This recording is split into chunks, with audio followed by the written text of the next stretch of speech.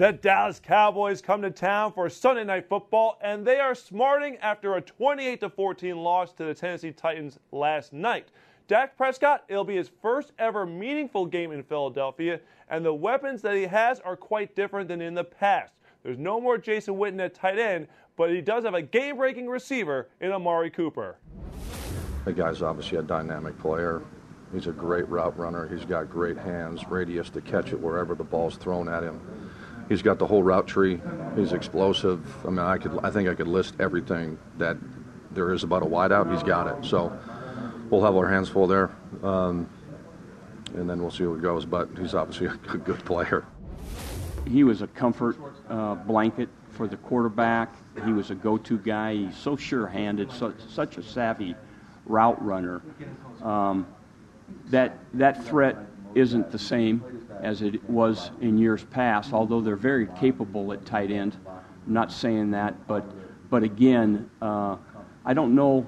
They've got different go-to guys now than a year ago. You know, Cole Beasley is a go-to guy, I think, for them on third down, a guy they feel comfortable, can get open, has great hands, you know, that type of thing. I think they've just kind of spread it out a little bit different than what they did a year or two ago, now that Witten's retired. But they still have some guys you got to pay attention to. The Eagles have a new wide receiver of their own in Golden Tate, who was acquired at the trade deadline. How quickly can he be incorporated into the offense, and how will he develop chemistry with Carson Wentz?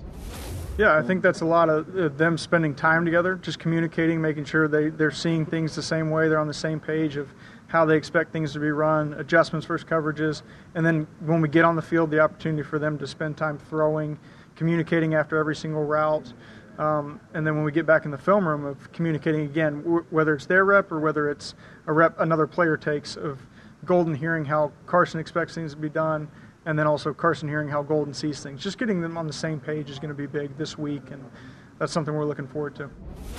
Well, we've got strengths in our room all over, so you always play to everybody's strength. I think just because people sometimes get labeled or mislabeled, maybe, you know, receivers are receivers. You put them out there, they're going to catch the ball, whether inside or outside.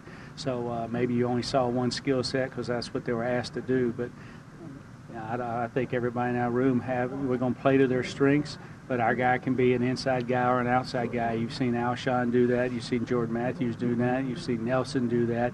And you watch the tape and put on watching this guy, same thing. He moves around. It's just when he catches the ball and does something with it, sometimes just gets labeled as that guy run and catch because he does it really well. The addition of Tate will hopefully create more explosive plays for an offense that currently ranks 21st in the league in scoring. It's not just something for the offense to be concerned with, the defense has to worry about as well. Teams around the league are averaging an all-time high 24 points per game this season. In fact, two of the Eagles' future opponents, the Rams and the Saints, combined for 80 on Sunday. Great example is Jordan several weeks ago, you know, getting the post ball and getting over the top. Alshon getting over the top, you know, a couple weeks ago on the post ball, the guy had to tackle him or the game, you know, that's a big play. So sometimes speed on paper is not necessarily game speed, and the ability to whatever you do to get open. We've had guys get there. I know Nelly's slashed and gotten when he's been asked to. Has done a great job of getting through there. I think eventually this is what's going to get me out of the game, just because the game is changing so much. It's hard to play good defense anymore. Just the physical side of it, the big hits, the illegal contacts, and so forth. It's becoming an offensive game. And you really got to be sound in your techniques. You really got to be sound in your schemes to limit what offenses are doing to you. It's hard to watch. One way to stop offenses is to generate turnovers, which is something the Eagles have not done as frequently in 2018 as in previous seasons. At this point, the Eagles have only 7 takeaways. They were 4th in the league last year with 31. How do the Eagles take away the ball more in the final 8 games of the season? I think we have left a bunch out there. So sometimes you get some opportunities to make them. You got to make them.